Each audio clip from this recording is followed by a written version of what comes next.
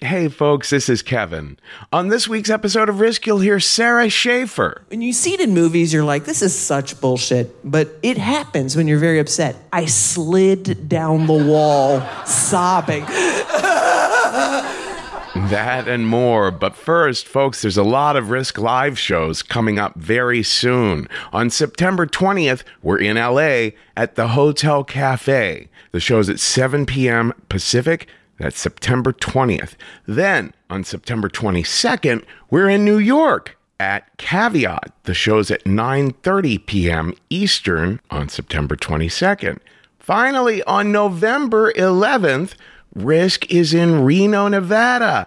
It's unbelievable that this show is finally happening. This is the show that I flew all the way out there to Reno to do in mid-March of 2020 and then had to fly right back home because everything started shutting down. And we're finally returning to make it happen. Going to be a lot of crazy stories in Reno, November 11th. The venue is called The Theater on Keystone Avenue. It is at 8 p.m. and you can get tickets for any of these shows and for the live streams of the New York and LA shows if you go to risk-show.com/tour. Now here's the show. Risk!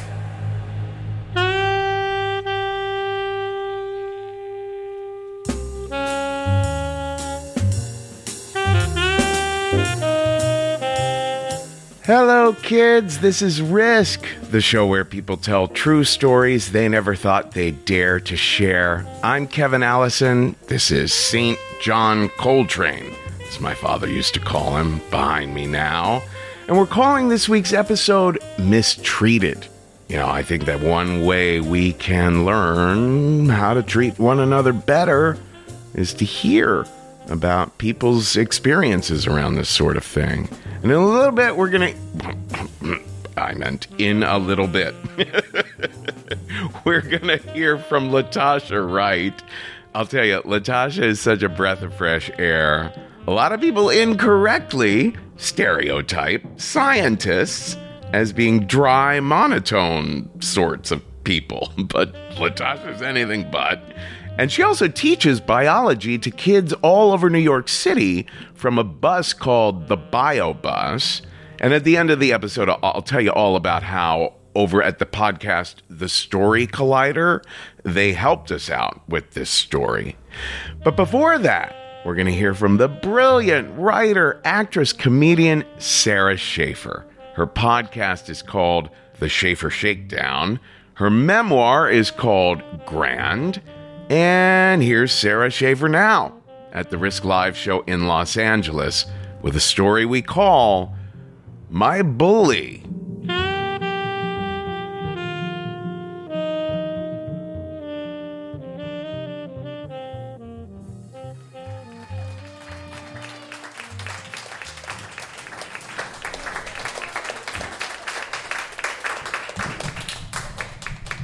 I was afraid of everything day one. Just like my fears from day one were just, the list is so long. Dogs, comets, nuclear war. Yes, this was the 80s. There was a lot of comet fear and nuclear war fear in the 80s, if you grew up then. I was afraid of water, especially the ocean. My parents had to bring down a baby pool to the beach. I somehow convinced them to do this and put fresh water in it. And that was their way of like controlling me on the beach because I hated it. Afraid of so many things I could never do. I've never done a cartwheel. Anything where you're doing something with things on your feet that aren't shoes. So like skis, roller skates, things like that. But my biggest fear of all was getting in trouble. I don't know if anyone else has or had or has that fear. I still have it in me. I was obsessed with always being correct morally and never ruffling any feathers or getting in trouble of any kind. And this is kind of how I just came into the world. I was pre-baked that way. But then something happened when I was 12 years old that sort of really set it like a bone healing out of place. And that was when my dad called a family meeting, and he sat us all down, and he said, "I've done something wrong." And I'm thinking, excuse me? What? I was 12. It was hard to understand what he was even saying, but he said that he had engaged in inappropriate use of his client's funds. He was a lawyer. And that the next day he was going to turn himself in. And my brain was scanning. I was thinking, okay, this sounds really serious, but the school play is tomorrow, and I really need to practice my lines. So I started screaming, "Why do you always have to do stuff like this the day before the school play?" Like this had ever happened before, but I think like years before, my grandpa died the day before the school play, and it just fucked it all up. And I was just like, these peasants don't understand. I went upstairs and slammed the door and practiced my lines as Viking number 4 in a Hagar the Horrible musical. Charge, that was my one line. It was really crazy. So we were kind of like a new rich kind of family outside of Richmond, Virginia. But after that, everything changed, and we got brought down several pegs in the class system there. My parents lost all their friends, and my mom was a stay-at-home mom, and my dad obviously lost his job. Things were real tense for a while, but my dad was a totally different person. He was like chewing gum, like really in a good mood, because the weight had been lifted. Leading up to this secret he had that had spun out of control. He was contemplating taking his own life up to this moment. And then in a moment of extreme stress, he came home from work in his Porsche, and he checked the mail, and there was just a regular old birthday card in there from my older sister who was in college. And she just said, "I'm proud that you're my dad."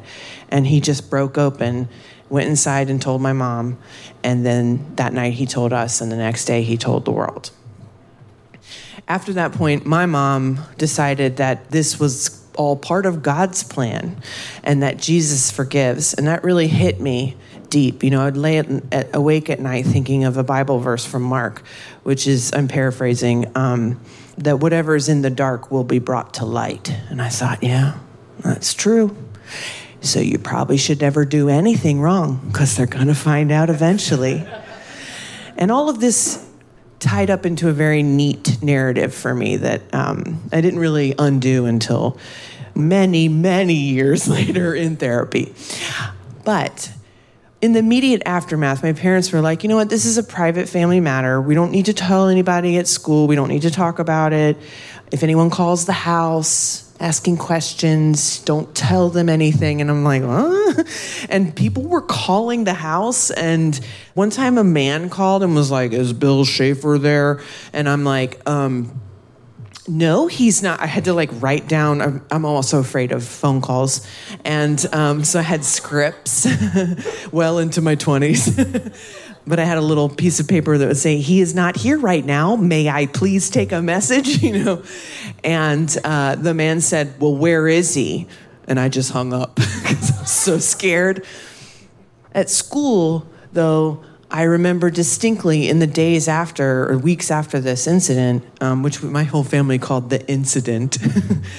After the incident, I remember at school walking down the hallway and someone went, "Sarah Schaefer's dad is a thief." And I thought, how did that guy find out?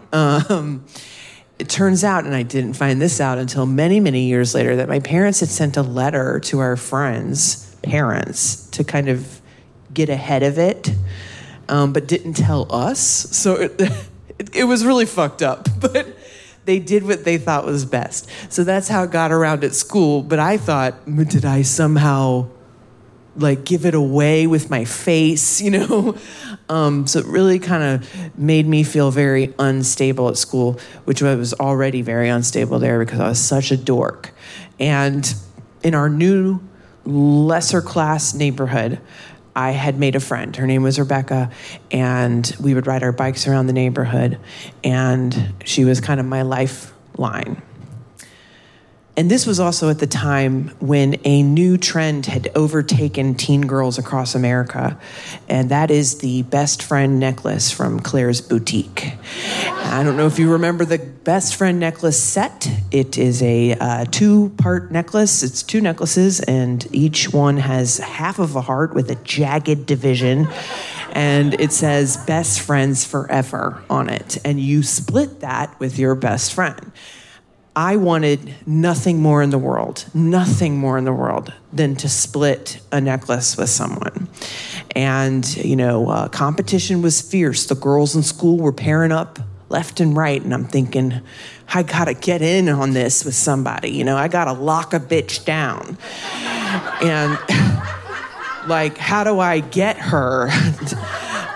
Because if you think about it, to have a BFF necklace is a status, right? Because it says, I have at least two friends, one of which is the superior best friend. It's not the OFF necklace, only friend forever.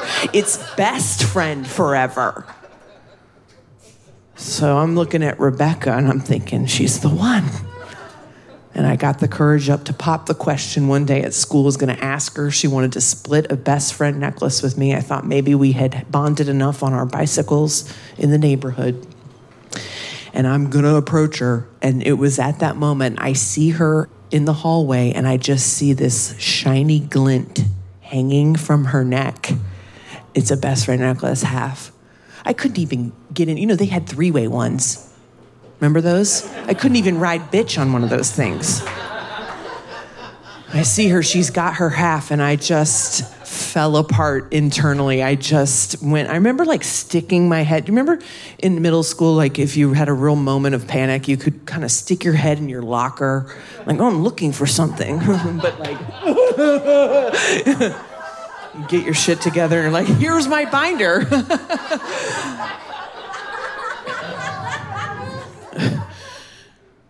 I got my shit together. I went to third period, and I opened my notebook, and I began to write an epic note to Rebecca. It was 2 pages of me explaining to her why she was wrong, that I was, in fact, her best friend, and that she had destroyed me. And I definitely included, because this was the term had really become popular at this time, I definitely included "you suck" in the note. It didn't end on a nice note. It was a note of pain. And I folded it into a very neat triangle with the little pull here tab.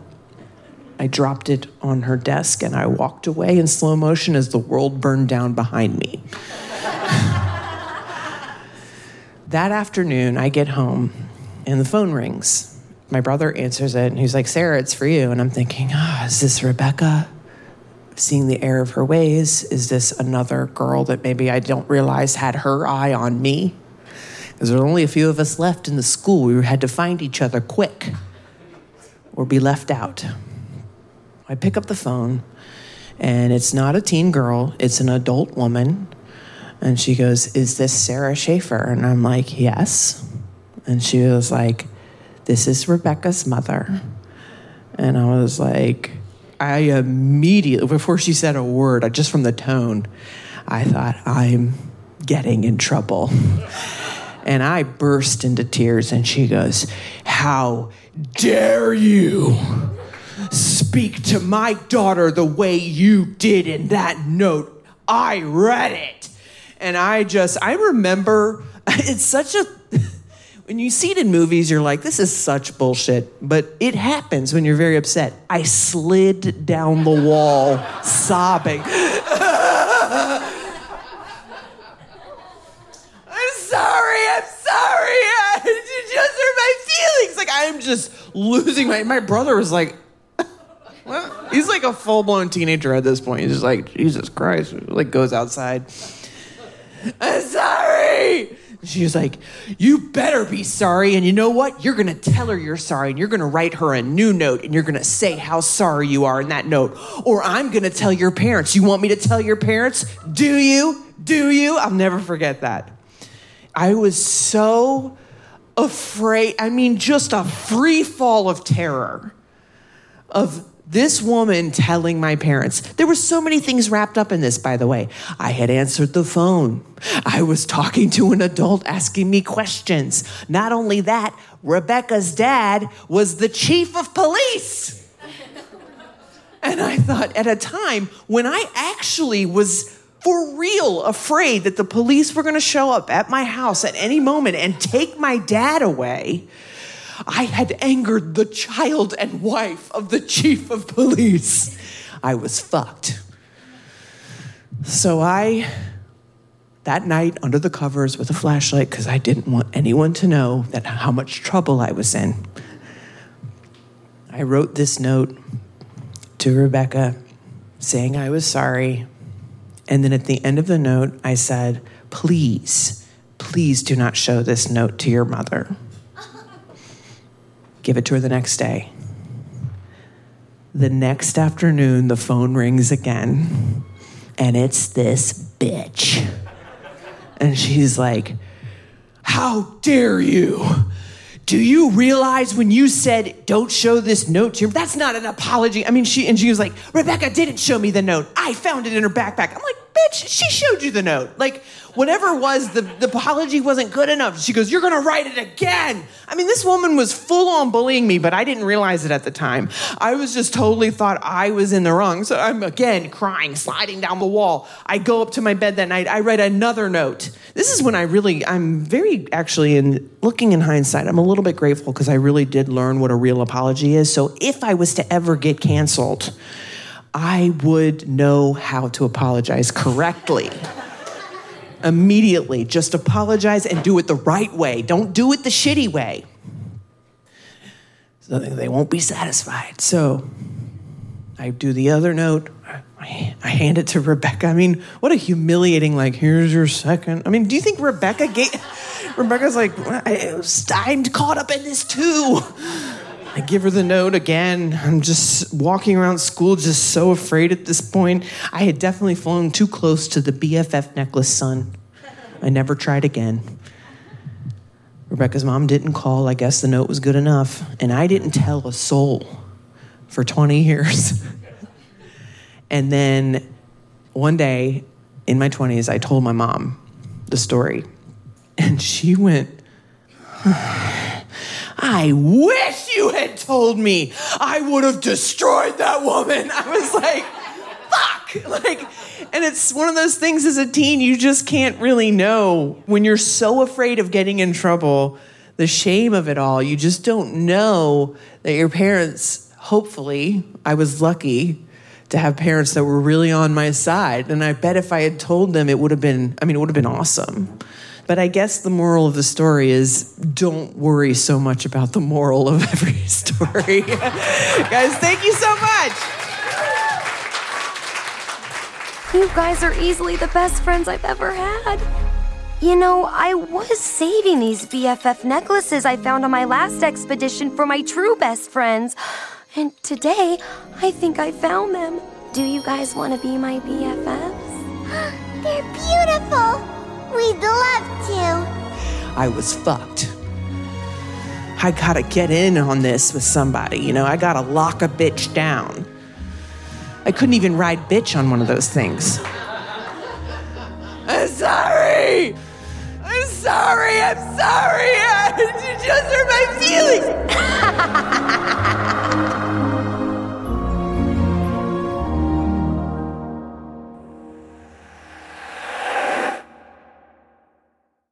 Folks, if you like good old-fashioned true crime mysteries, if you like stories where you feel like you're a detective finding clues, June's Journey is the name of this new game that you can play on your iPhone or your Android. You are uncovering the mystery of June's sister's murder. It's this well-to-do family in the 1920s living in a Great Gatsby-like mansion.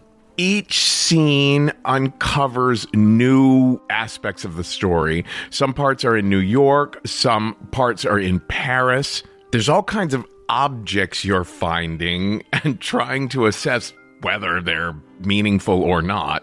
You collect information, filling out your own photo album. and you're keeping track of all the characters. There's romance, there's scandalous family secrets. It feels like a really fun play or movie. And I've only made it through like 5 scenes, but I am told you could crack the case. All you need is an internet connection and downloading on iOS or Android. So discover your inner detective when you download June's Journey for free today on iOS and Android. Hey, it's Kaylee Cuoco for Priceline. Ready to go to your happy place for a happy price? Well, why didn't you say so? Just download the Priceline app right now and save up to 60% on hotels. So whether it's Cousin Kevin's Kazoo Concert in Kansas City, go Kevin, or Becky's Bachelorette Bash in Bermuda, you never have to miss a trip ever again. So download the Priceline app today. Your savings are waiting. Go to your happy place for a happy price.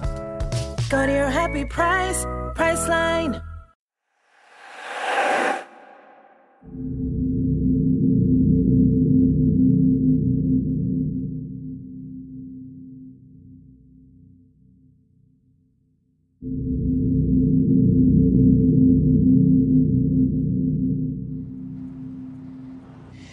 I woke up with this feeling of foreboding. I just didn't feel right. Like, I felt off, you know? And I remember thinking, maybe I should stay home today. And that's very uncharacteristic of me because I'm a workaholic. I love to work. I'm going, go, go. You got this kind of person. And I also had like a lot to do today. I had presentations to give. I had meetings to do, things. And so I was like, no, you got this. You can go. And I put on my big girl panties and I went to work. And when I got to work, I was like, okay, you made it. You can do this. So I wanted to reward myself. So I went to get some breakfast. And I got avocado toast, for New York City, $12. And I got orange juice, extravagance. And I remember sitting down, getting ready to have my feast. And then I still wasn't feeling great, but I was like, okay, I have this wonderful breakfast. Things are going to go great today. So I took a bite and I started eating, but it just felt like it tasted funny. It was metallic and there was just something off about it. And then I started seeing these weird aura. And it looked like invisible confetti. And I was like, what's happening?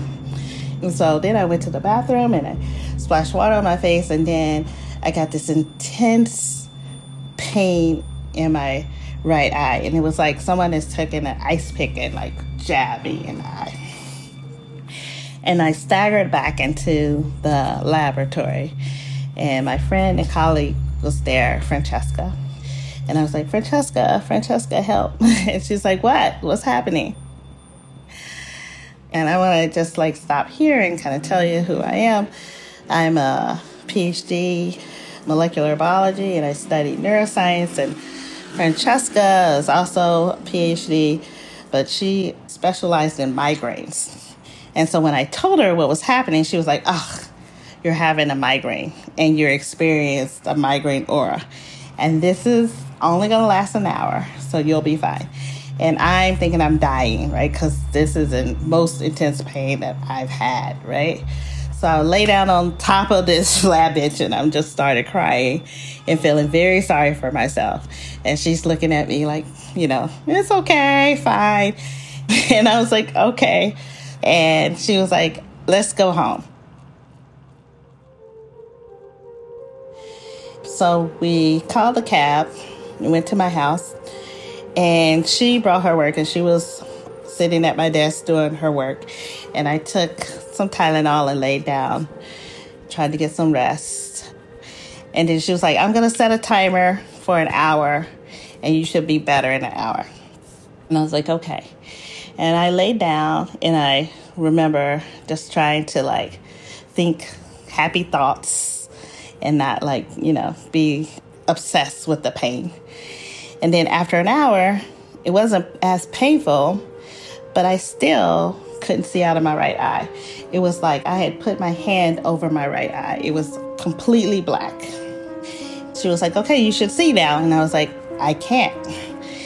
And so then we both started getting a bit worried, and we started thinking maybe it wasn't a migraine.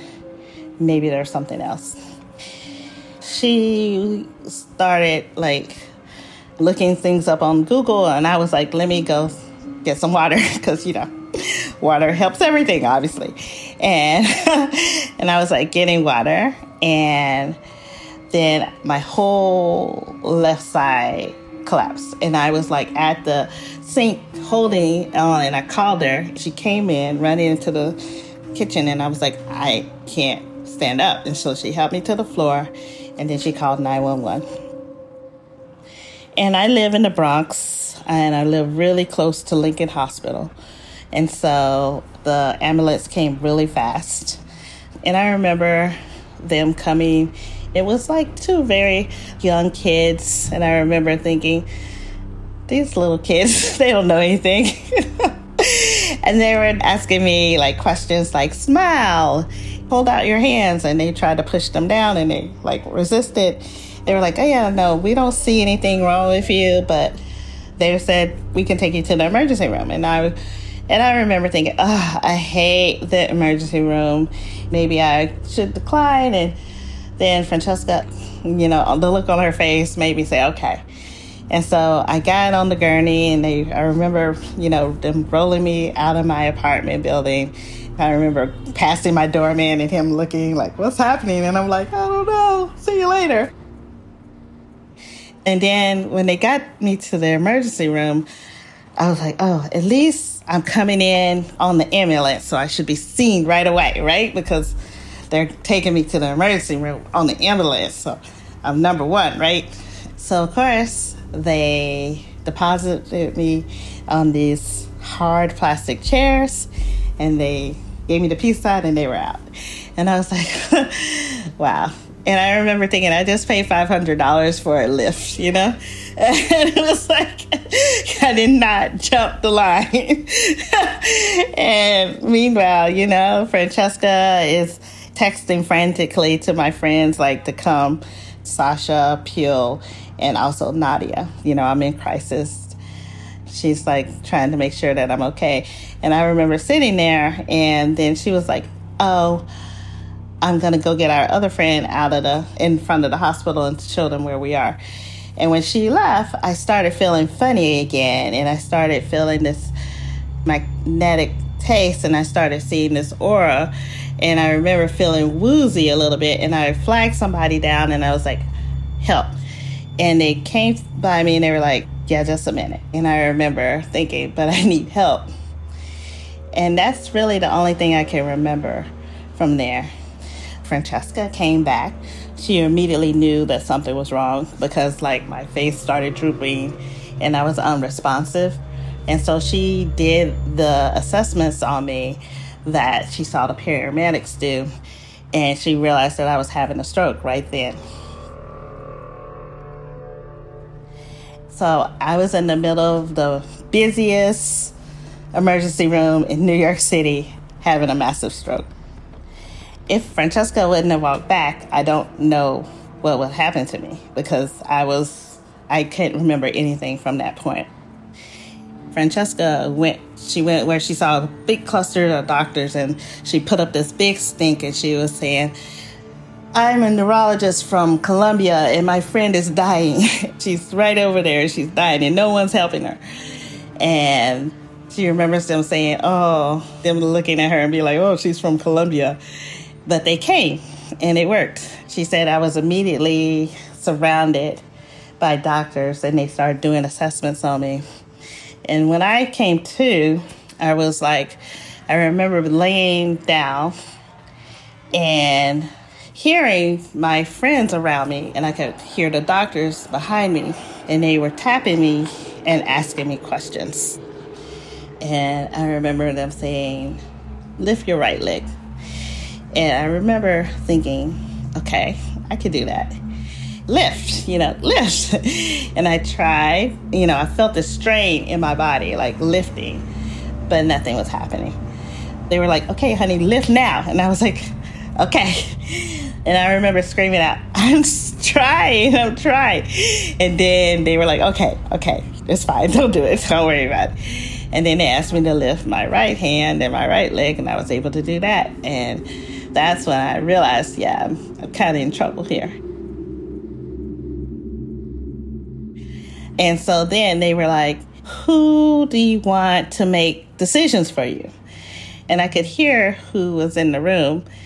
And I remember saying, okay, I'm going to pick Pule. So I said her name, and they were like, you're talking about Pule? And I was like, yes, Pule. I remember thinking, I'm going to have to really explain to my friends why I picked Pule over everybody else. And but Pule was the only one not crying. Everybody else was crying. And I felt like Pule was the one that could make these decisions and be able to be that type of stand-up girl that I needed. Then they started asking me other questions. And they were like, okay, it seems like you're in the 4-hour window and you can get this TPA. But we need to know your weight. And I was like, what? What, are you going to ask me my age next? Never. I'm not telling you. And they were like, do you know how much you weigh? And I was like, yes, which was an absolute truth. Then they asked me, and I absolutely lied. Because I felt like, ask a lady that in front of her friends.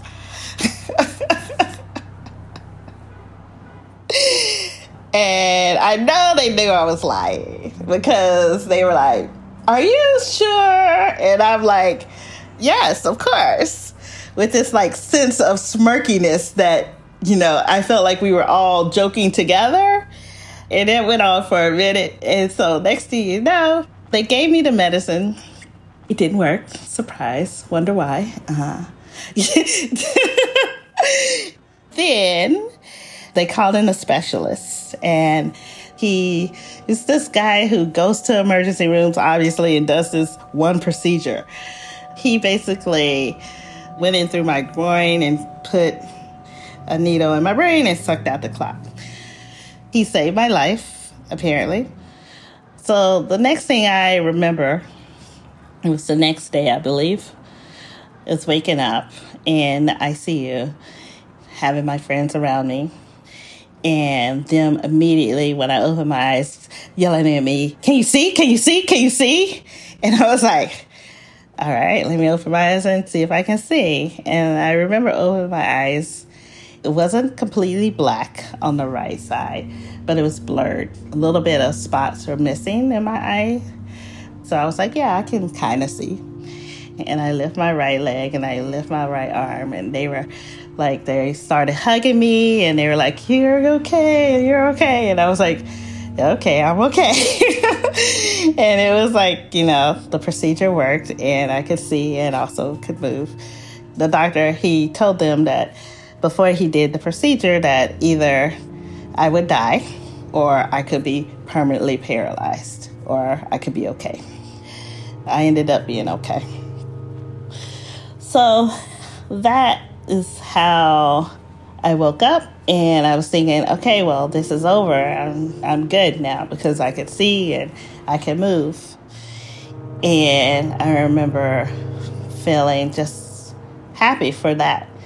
But what happened after waking up is really what scarred me a lot and kind of changed my perception of myself.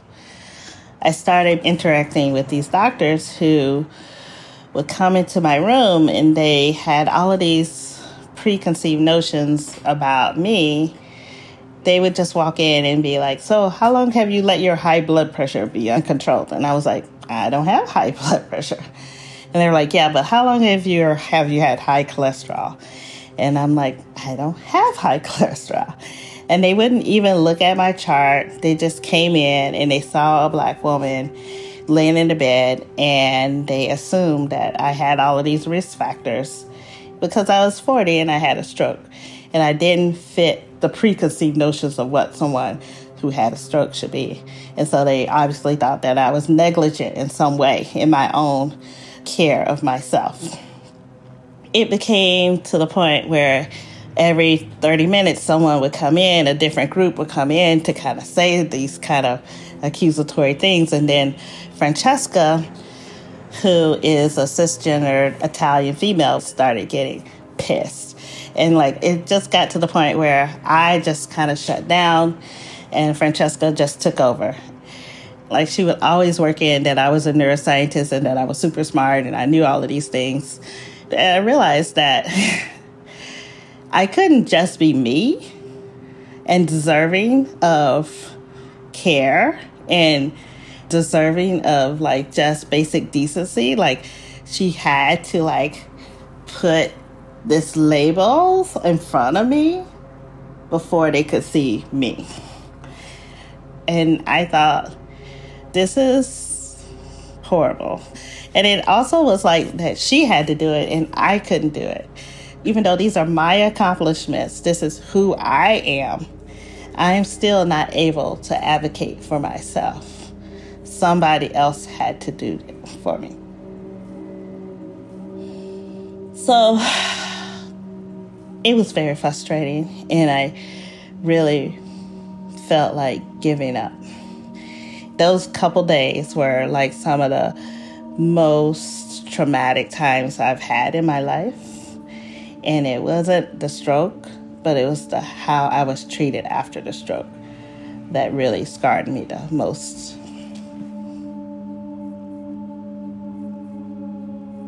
I ended up going to the regular wards in that time.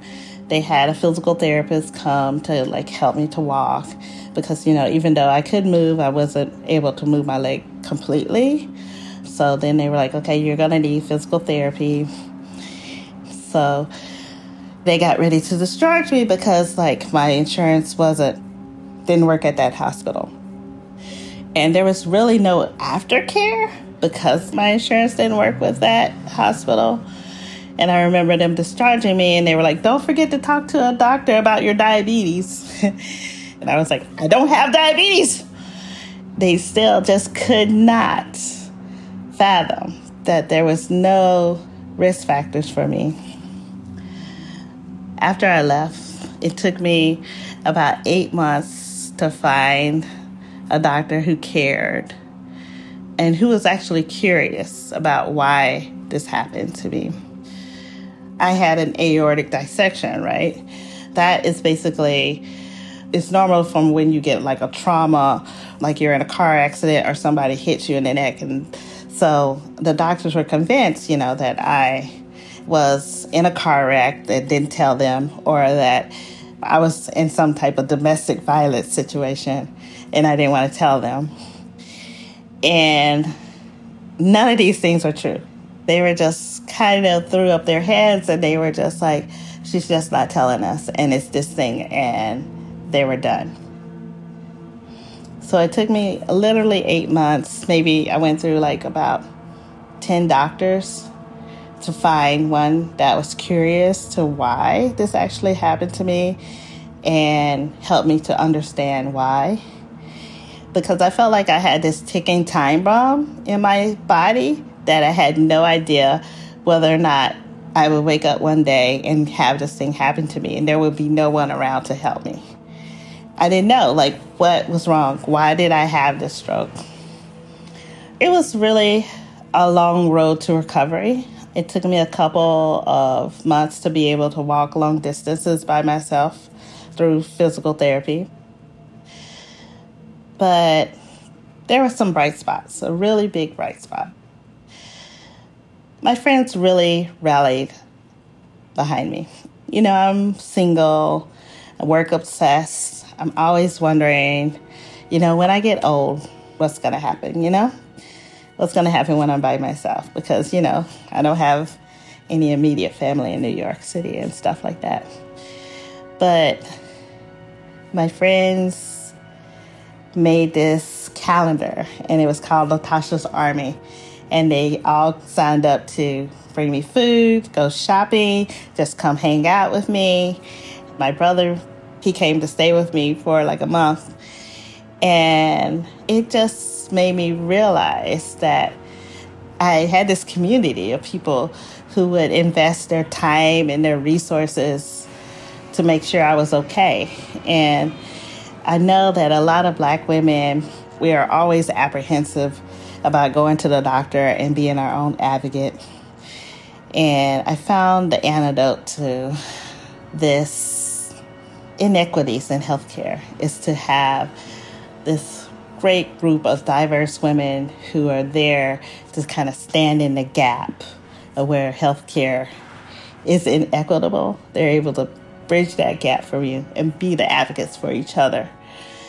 I'm so happy that I have this amazing group of friends who have shown me that no matter what, they're going to be there for me.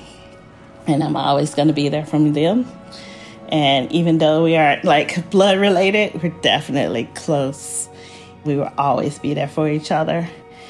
I may have lost sight in my right eye, but my vision for the future hasn't been clearer.